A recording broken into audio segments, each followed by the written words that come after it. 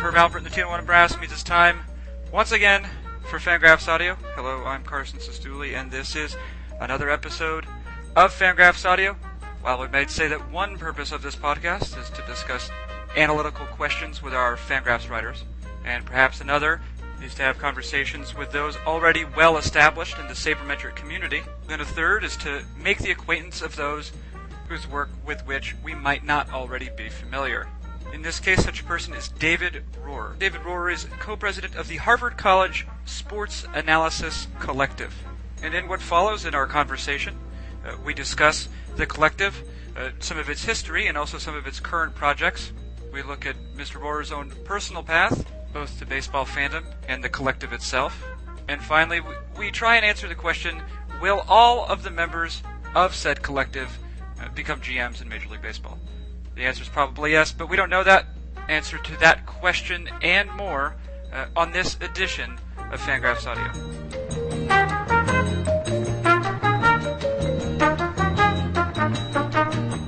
It is Fangraphs Audio. As I've said in the introduction, today we're going to get to know David Rohrer from the Harvard Sports Analysis Collective and/or the Harvard College Sports Analysis Collective. We may or may not address that particular topic as to whether the college belongs there.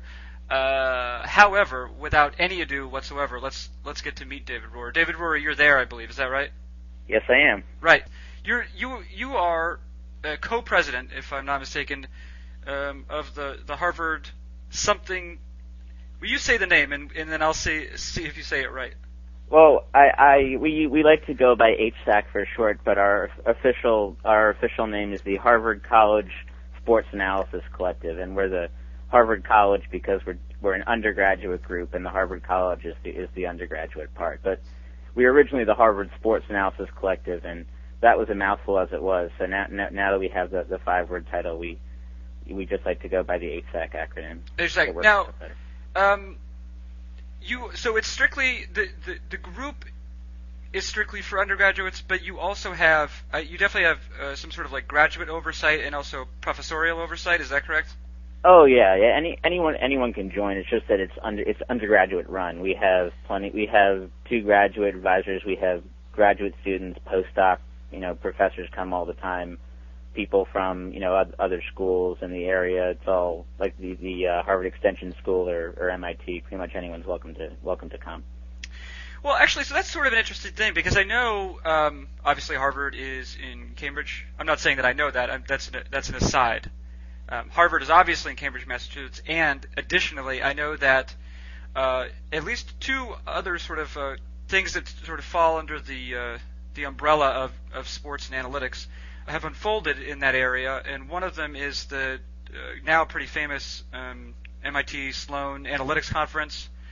And the other thing, I don't know what to call it, but I know that there have been, I think, a couple of analytics-oriented classes at Tufts. And so I'm curious, before we get into even what you guys do specifically, is there any sort of interplay between you and those 2 other entities? With Sloan, we go every year. We bring a large group of people to the conference, and we're well represented. We're well represented, but not really beyond that. With Tufts, we know their club that's kind of associated with that class. It's called they're called Tufts Bat, and we had a pub trivia night with them a couple of years ago, back when I was a freshman. Oh, no, well, that's interesting. You had a pub trivia night when you were a freshman. That seems... If I know anything of Boston, it's that it's hard to get into a bar if you're under 21. Yeah, well, it was it's the Queen's Head Pub, which is the bar directly below the freshman dining hall at Harvard. So that makes it easier to get into. Oh, right, very interesting. I didn't realize that was the case. That's a good thing generally. Now, I assume you're over 21 at this point. No, not yet. My birthday is July 21st. Oh God, so that's so close. Yeah. Oh yeah, 3 weeks. All right, well that's nice. It's a nice birthday to have. Yeah, summer birthdays are on the one hand though, like especially when I was a kid, like in grade school, like there was never anyone around on your birthday, which kind of was a drag. But right. No. Yeah, and that's terrible. I've seen the 21st birthday. I mean, is good. Yeah, that's nice. Right? Although you should be cognizant of the fact that it's the last interesting birthday, and you just start to feel bad after this. Yeah, I'm slowly realizing that. Yeah. I guess that itself is the process of aging. Right. Slowly realizing that your birthdays are more and more of a bad thing. Yeah, they're sad. Yeah, you just get a little bit sad and teary. And so I just turned 31, and really the day was spent moping. Just moping and crying. I watched a number of Lars von Trier films. Oh God! Anything that was cold and Scandinavian. Did you watch Antichrist? No. Oh, good. Yeah. No, I just watched. Yeah. I just had Breaking the Waves on repeat, like one night. Okay. No, but all right. So let's talk about sports briefly. Let's talk about the collective. I think it's actually now there's a pretty good profile of the group by Ben Cohen that was up at I guess it's called Postgame, but it seems maybe part of Yahoo as well. Is that true? Yeah, it's a separate online magazine that's a joint venture between Yahoo and another company. Right. Okay. And that was from February this year, and that gives a pretty good profile. And certainly people, anyone who's interested now or sort of at the end of this conversation, I would definitely direct their attention. So lest we repeat ourselves. But I think there are some things there that merit some follow up, or just to give context to this particular conversation. The group has been around not for a hugely long time, right? So what year is that? How did that start? Well, we were founded in 2006, and it was a smaller club back then. It was basically, not that we're particularly big now, but the club was basically the board, and the idea was that it would publish scholarly papers with the help of a faculty advisor, and we've kind of we do intend to continue doing that, but we've kind of gradually shifted away from the publish a paper once every year, every couple of years, and more to the blog format. Right. Well, and that's actually sort of interesting. And I want to sort of pick up the structure of the collective momentarily, but a curious thing about Sabermetrics is that a lot of it has taken place online. Obviously, there are some seminal texts, right, in like Bill James' early baseball books and almanacs, and Moneyball, and probably Tango's the book. But a lot of the research, and it makes sense, I guess, and it's sort of the cool thing about having a community that sort of mimics the academic community, but without a lot of the politics necessarily. Yeah. And maybe a little bit more democratic, in that the credentials are basically in the work, as opposed to some of the stuff that might come along with academic publishing, even sort of blind stuff. Yeah. The interesting thing about I do feel as though there's a gap, that gap between the academic side of this and between the sports economists and the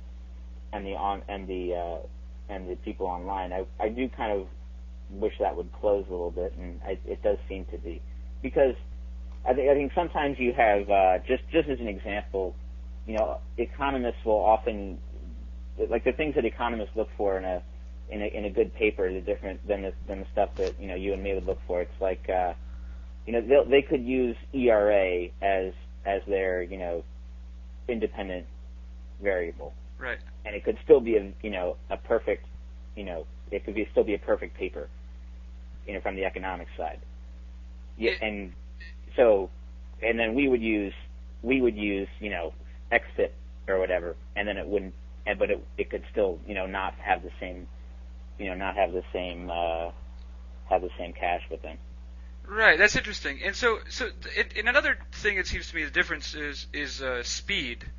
I mean, obviously, so you guys have had at least a couple papers published in the is it the Journal for Quantitative the Journal for Quantitative Analysis in Sports. You guys have had a couple papers in there. One on park factor estimates from back in 2008, potential overtime results from 2010. What's the sort of turnaround in terms of from the date that you finish the paper and submit it to when it's published?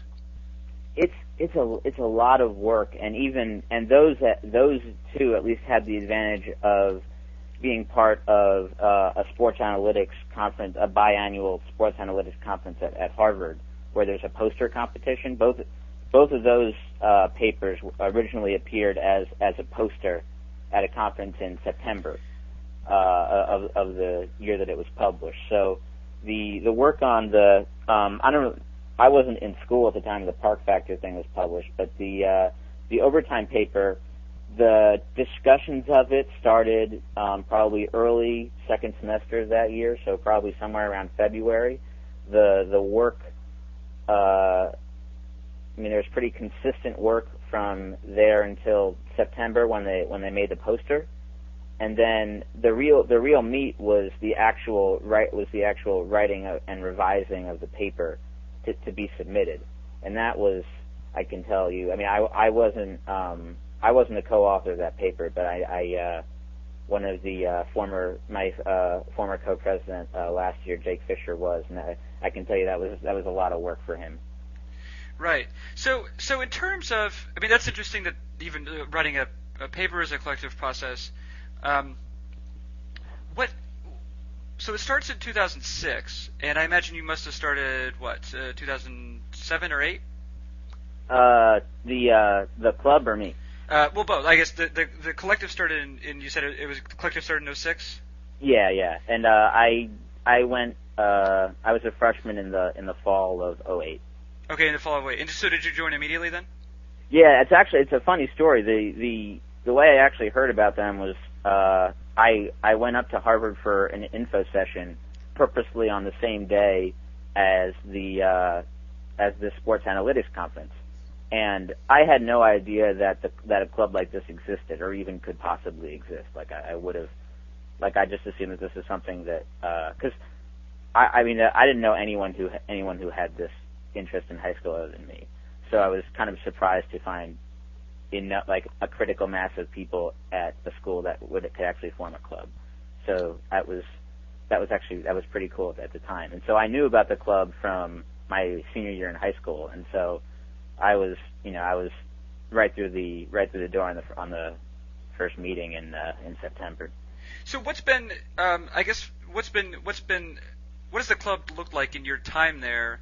And has it grown? It seems like you suggested that initially it was just the board, and it's kind of grown.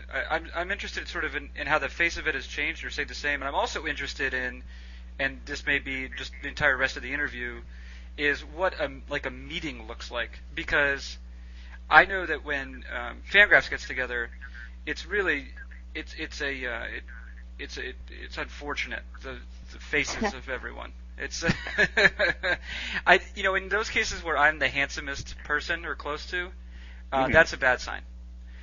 So I'm curious if you guys have the same problem. Well, before I address that, it's going to stay a small club. I don't really see any way that it could get really, really big, just because the interest. It's just a really narrow interest level. We have 1,700 undergraduates at Harvard. How many of those are going to be interested in sports statistics? Like 1650? Right. Yeah. All but maybe 5 or 6. Right. Oh, yeah. Right. And then, but then the trouble is getting those people to a meeting. Yeah. But we have. I guess my freshman year, I would say that it's a difficult question that I wish I had a solid answer to, just in terms of how big the club was. In our smallest meetings, probably 10 people. In a more average regular meeting, probably 15 to 20 in just sitting around the table. And our largest ones will be when we have a guest speaker. Our largest meeting was probably when we had Anthony Gonzalez, the wide receiver for the Colts last year, and we packed quite a few people in that room. Well, okay, wait, all right. So we'll get to the meeting in a second. What, you had Anthony Gonzalez? Yeah. What does Anthony Gonzalez talk about? Well, it was off the record, but he talked about just mostly his career in the NFL. It wasn't a particularly statistical discussion. It was more just, I think, it was more elucidating just to listened to the experiences of a player in the NFL, then how specifically, analytics had affected him. So how does that come about that it's Anthony Gonzalez as opposed to any other athlete? Gonzalez was he was taking a course at Harvard Business School designed particularly for athletes at the time.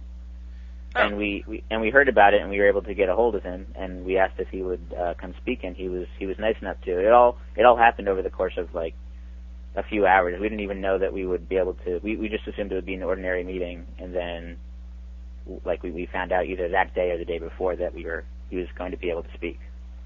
Okay, so Anthony Gonzalez, type meetings aside, we're talking. You said somewhere between 10 and 30, or is that about right? Well, probably more like 10 and 20. 10 and 20. All right, yeah, that's fine. That's fine. I'm not judging. I'm not judging you, David Rohr, or the HSEC. So what do you call everyone to order? Do you read the minutes from the previous time, or is it just like you just have like some Fritos in the middle of a table and you talk about like you see the game last night? We have Pop'ems, not Fritos, but that's other than that, that's pretty much accurate. We start by going around the table, and usually like with some kind of like an icebreaker question. Like it can be anything like, like what's your favorite athlete scandal, to your favorite author, to your the worst game you've ever seen in person, something like that. We try to be vaguely creative, but because when I'm in charge, it usually doesn't work out that way. Right. I can already tell that. Right.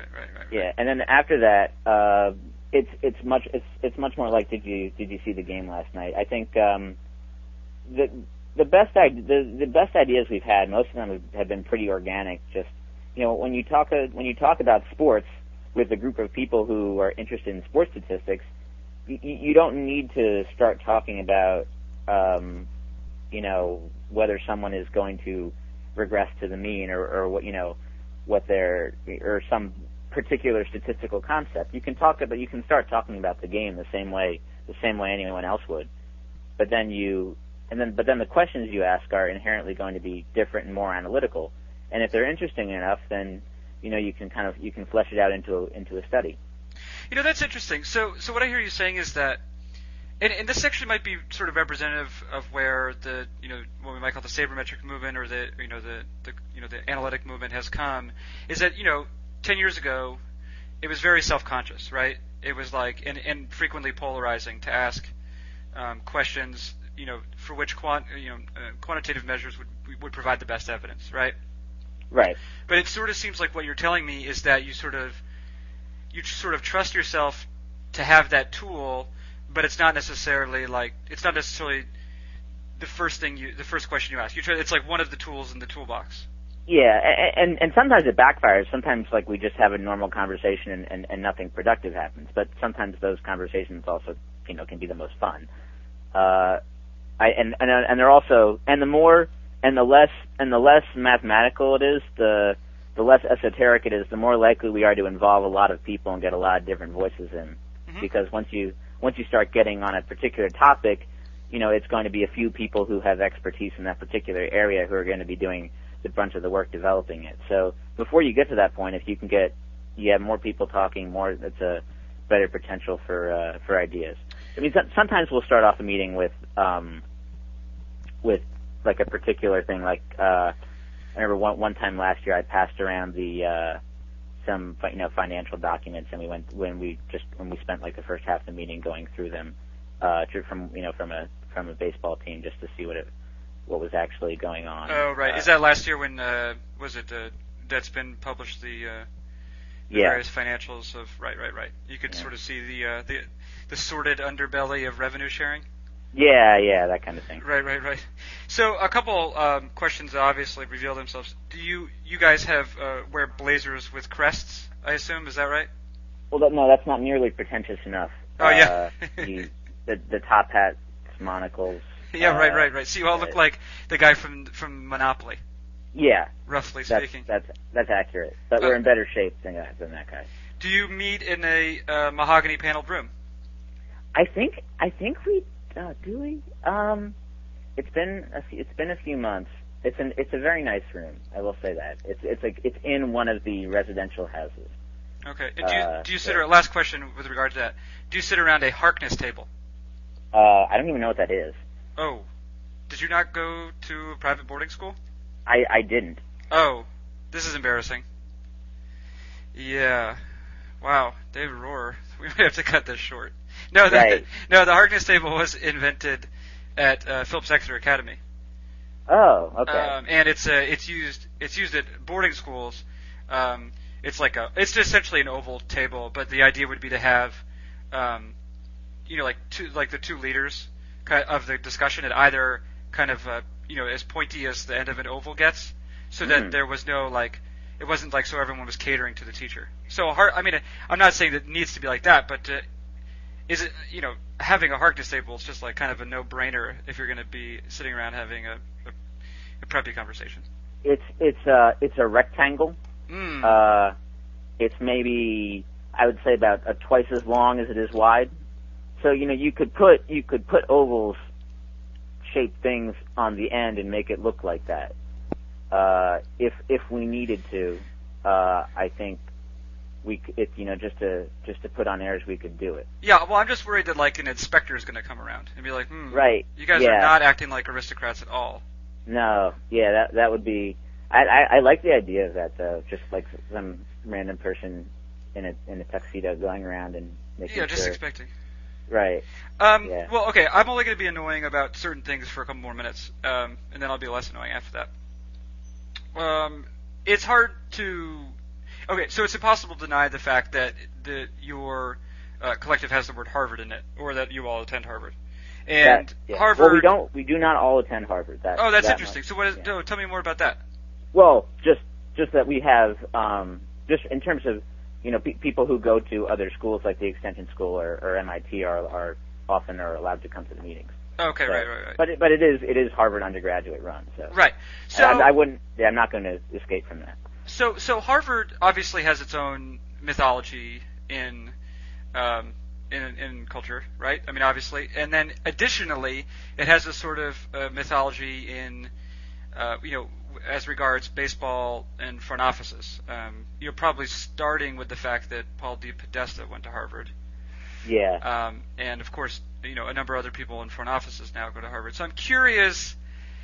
I mean, is this a thing? Is this something that someone like a D-bag like me is more apt to make a deal of, or? Yeah, I think so. Oh. We've had people come speak who went to the school and now work in front offices, but the Harvard name itself in relation to sports analytics, I don't think comes up very much. I mean, I won't lie in terms of publicity and trying to get our name out there, it certainly doesn't hurt. But in terms of the actual operation of the club, I don't think it really affects it too much. Tell me a little bit about some of your comrades there, and this is, of course, I should say that the fact that I'm interviewing you is not to exclude someone whose name I may or may not pronounce correctly, which is John, maybe Ezekowitz. Ezekowitz, that was close. I thought that was one of the conditions that I would be a guest, though, that everyone else would be excluded. Right. Sorry. Yes, I guess I didn't make that clear. Awkward once again. Yeah. But yeah, it's certainly. So yeah, I'm sort of curious as to this kind of gang you have. Like, on the one hand, I assume just the fact that this is probably it's at a point now where it started before the collective started before you all arrived, so there's obviously some tradition and some culture to it, but I assume that it's very much informed by the individuals who are part of it too, and it wouldn't exist without that. So I'm curious as to some of the characters that you're working with. Like if we were going to make like the kind of big Hollywood film, like who would be the major characters, and what would be their main character traits? Well, we have John. John is my co-president, and at the moment he works. He does some work for the Phoenix Suns. He's working. I forget where in the city at the moment. he's a big college basketball guy. That's what he's really interested in. He's also a junior national Scrabble champion. National what sort of champion? Scrabble. Oh, weird. So he's really good. At Scrabble. At yeah. Scrabble. Yeah, we had he's in my house in my dorm, and we had a dorm wide Scrabble tournament. And the first year he participated in it and won. And I think I was the only person who knew that he was a ringer. But oh man, I bet he can make it not fun to play against him. Yeah, I wouldn't. I never have. I don't really want to. I'm not good at Scrabble anyway, so I wouldn't like. And that something like that is different than like going up against, say, like a poker champion, provided that there wasn't money on the line. You know, there's some inherent luck involved in something like that. But if you're good at Scrabble, it's like there's no way you could. I mean, I guess the letters maybe give you some luck, but if someone's significantly better than you, you're almost definitely going to get your butt kicked. Yeah. I don't see any way around it. Yeah, I don't see it. All right, so who's it? Who else do we have in terms of characters here? Well, we have. I guess we'll have new ones just because we had a few people graduate, but we had my previous. This is my second year's president. My first year, my co-president was Jake Fisher, who. He's more into the economics, the sports business side. He's working at Bain now, or probably will start soon. Also, we have our graduate advisors who they were also co-presidents of the club, and they stuck around because they both went to the law school. So they come back because in the 3 hours of spare time that they probably have, I don't understand how they have any free time at all. Law school scares me to death. No, that sounds terrifying. But did I read about someone who is both in the law school and also in like a PhD program at the same time? Those people probably exist, but I don't know if there are any. Well, I was reading on your website, so this could be maybe it's dated or not. But someone named Xander Marcus. He might, yeah. Oh, yeah. Xander might be. That would make sense. I don't even keep track of the degrees everyone is getting because I would just feel inferior. Yeah, right. So, would you say that besides the fact that you're president, inferiority is a thing you feel often? I have a major inferiority complex. But I do try and make myself feel better than everyone else because I have low self-esteem. Smart, I get it. Yeah. And I would assume that in that case that you would definitely sort of rule with an iron fist as president. Right. Yeah. And punish just the pettiest of, the smallest of indiscretions. Yeah. Well, maybe I could. Like, I'm thinking like I could. Like if you had like speaker power, like back in like kindergarten, where someone would hold a ball, and they were allowed to talk. Like maybe I would institute that, but with a string that I would be holding, so that I could then yank it and then talk whenever I wanted. This is just something I'm thinking of right now. You're shooting from the hip? You're telling me? Yeah. But I think that's a good idea though, because I could then, if someone was going to contradict me correctly, I could just take it back and they wouldn't be allowed to talk. That's probably the only way that I could probably get away without saying something wrong. Now I want to rewind a little bit and get to sort of your personal story. How did this happen? That, like, I guess what was your sort of path towards your interest in, in analysis, quantitative analysis, et cetera? I mean, does it start with being? You're from New York, and so I'm worried you're a Yankees fan. That's true. Oh man. I'm sorry. Yeah, another huge faux pas. It's not that.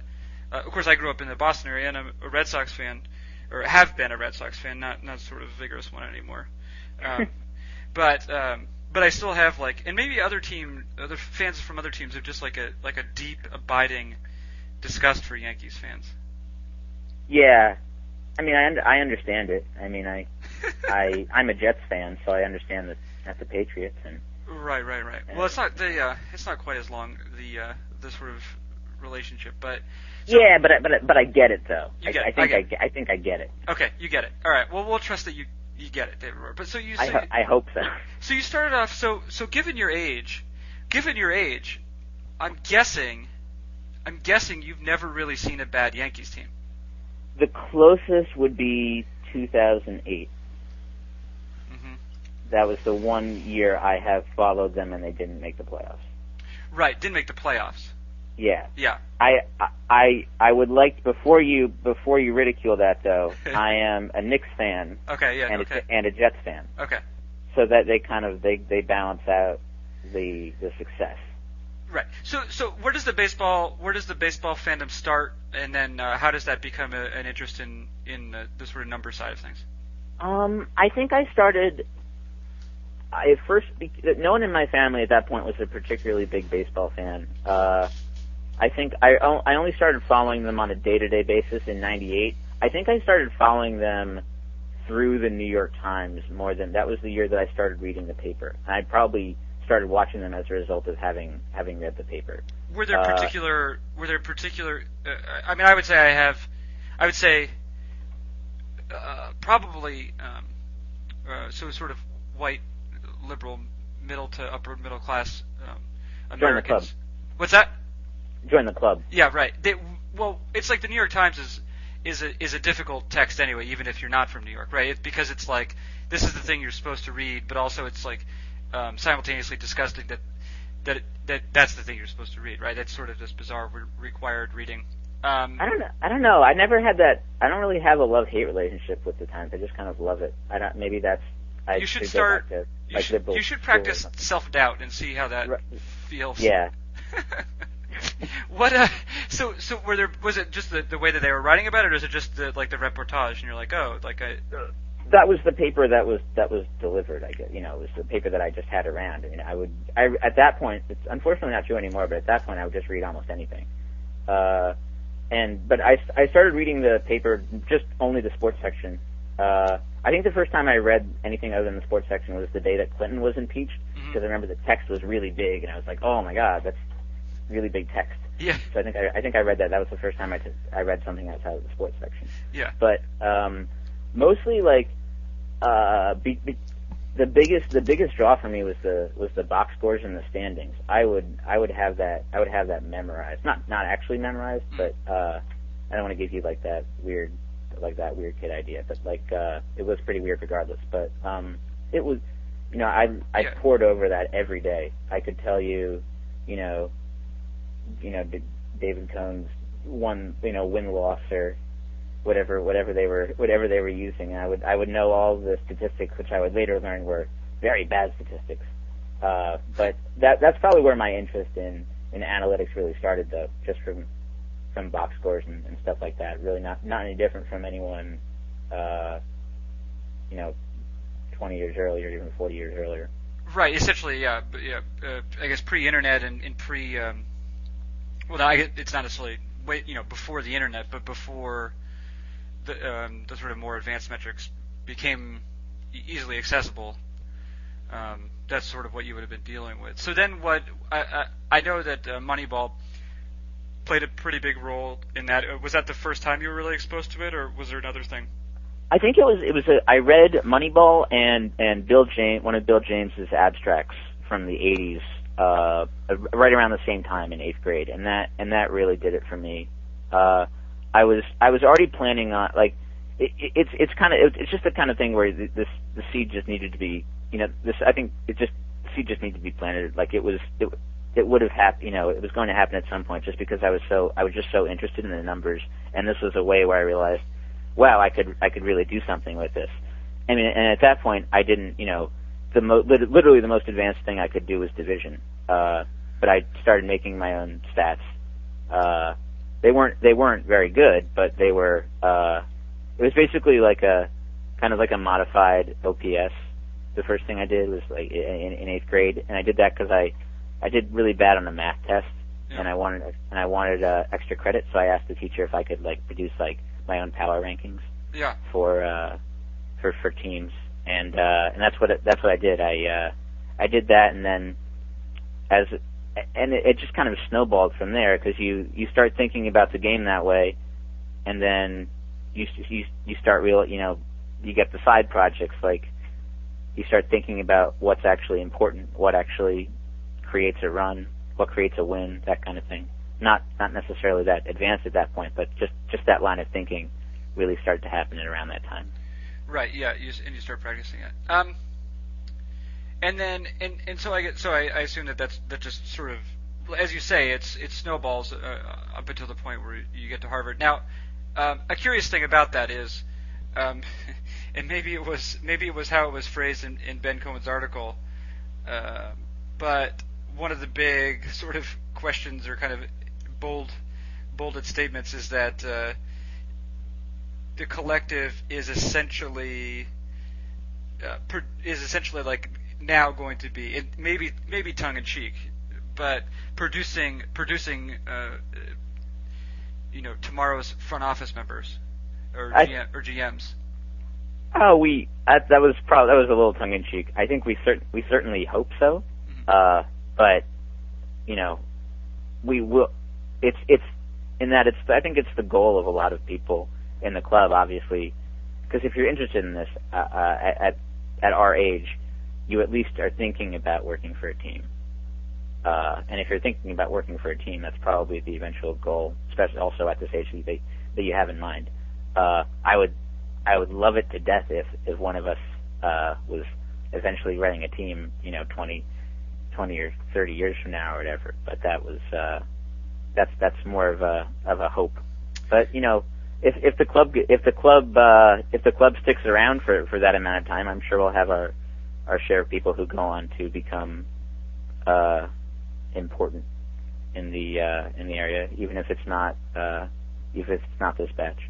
So I'm curious about that though, and obviously you can only speak for yourself in this instance, but is it your interest to work with a team, or would it be more as like a commentator or sort of third party analyst?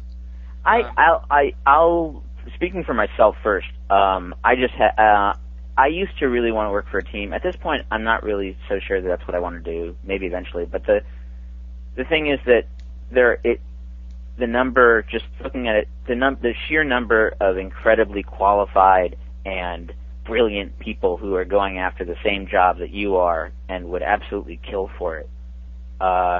It's just tough. And then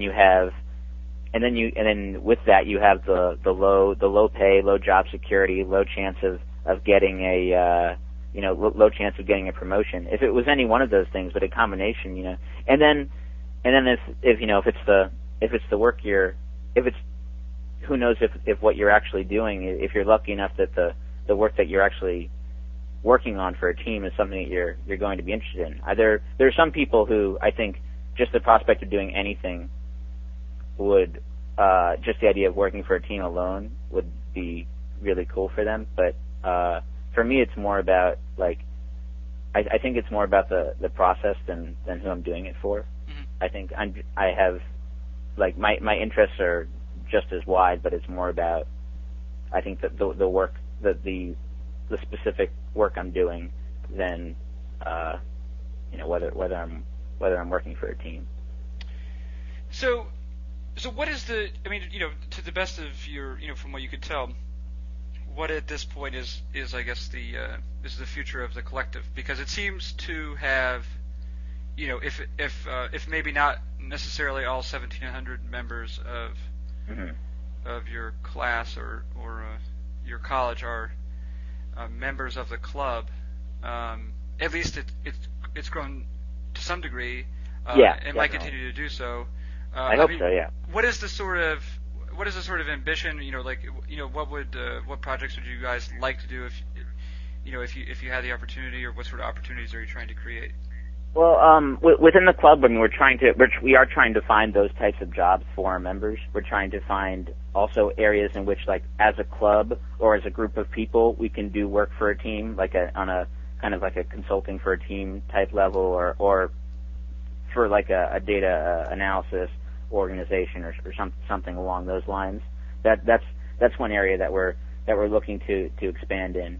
At the moment, I don't want to say that we don't have that we are kind of, it's the blind leading the blind and we have no idea where we're going, but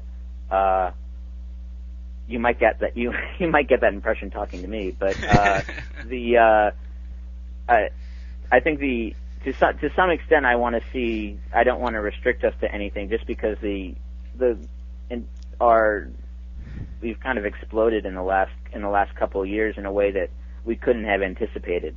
So whatever opportunities come along for us, in the next couple of years, we'll be sure to act on them. The thing is, though, that at this point we're kind of stretched to our limits. We have everyone is a full-time student, and most everyone else, I would probably say, has a extracurricular commitment that tops HSAC. Right. I would say that's true. Not maybe true for maybe the people on the board, but it's true for, or maybe even some people on the board, but it's true for probably everyone else. Just everyone's involved in something or other. I'm on a team. We have a couple other varsity athletes, and people are writing for the newspaper and all that kind of stuff. And that on top of the schoolwork, and it all kind of tends to happen at the same time. Reading period and finals come around, and no one has any time to work on anything. So there's a limit, given our size and those kind of restrictions, to what we can, to how just the quantity of work that we can actually do. Right. Now, I know that I'm sure you're familiar with the names Jonah Carey and Rob Nair. Yes. They are frequent practitioners of what I have referred to as one-downsmanship, in which they'll say about people who are young and talented, we'll all be working for him someday. Yeah, I love when people say that, because little did they know. Well, like, people said that when that article came out, and I was thinking to myself, little do they know if this is the high point of my career. It's all going to be downhill from there. Right. Well, maybe your career, but could you? Yeah. I mean, like, do you foresee a situation just like where if one of your colleagues were to be, to get like a cushy front office job, that maybe they like a kind of hirsute Italian man, that they would have space on the front office for him? Yeah, you're talking about yourself here, not Rob Nair or Jonah Carey? Yeah, I don't care about them. I'm looking out for number one. You were just using them as hypotheticals.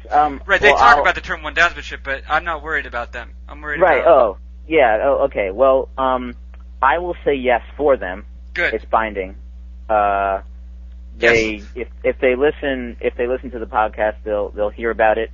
If not, I won't tell them, and if they get that job, I'll just spring it on them at some point. Okay, very good. They'll have to take you. It doesn't matter whether there's space. It's in the bylaws.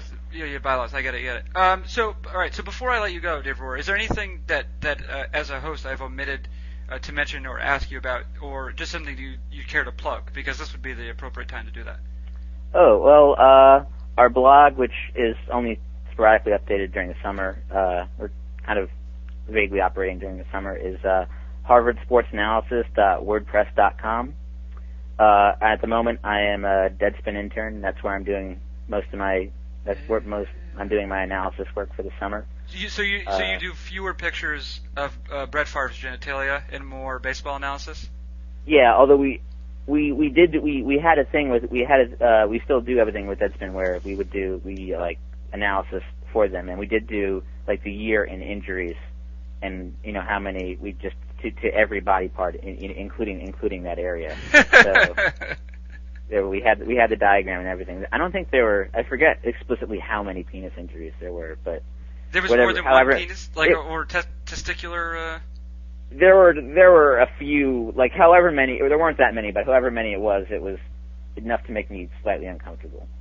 Right. Well, I remember. I think the Chris Snyder one from last year or the year before.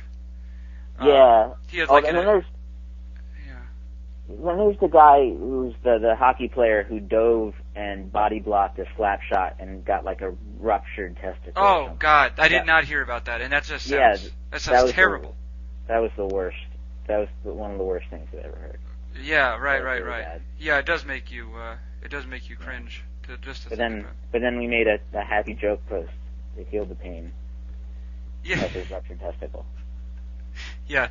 Humor is known, at least per Reader's Digest, to be the best medicine. Or maybe laughter. Who else are you going to trust? Right. Reader's Digest, you mean? Yeah.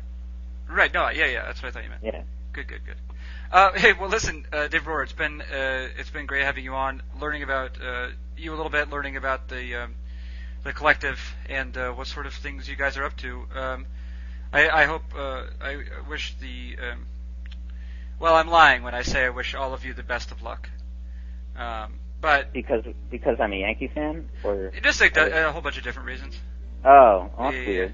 Yeah, just a whole bunch of different reasons. But I'll say that though. I'll say I wish you the best of luck. I just won't be on the inside. Okay. But no, it's been a lot of fun, and thank you for joining us at Fangraphs Audio. Thank you for having me. Yeah, of course. That has been Dave Rohr. I will continue to be Carson Cistulli, and this has been Fangraphs Audio.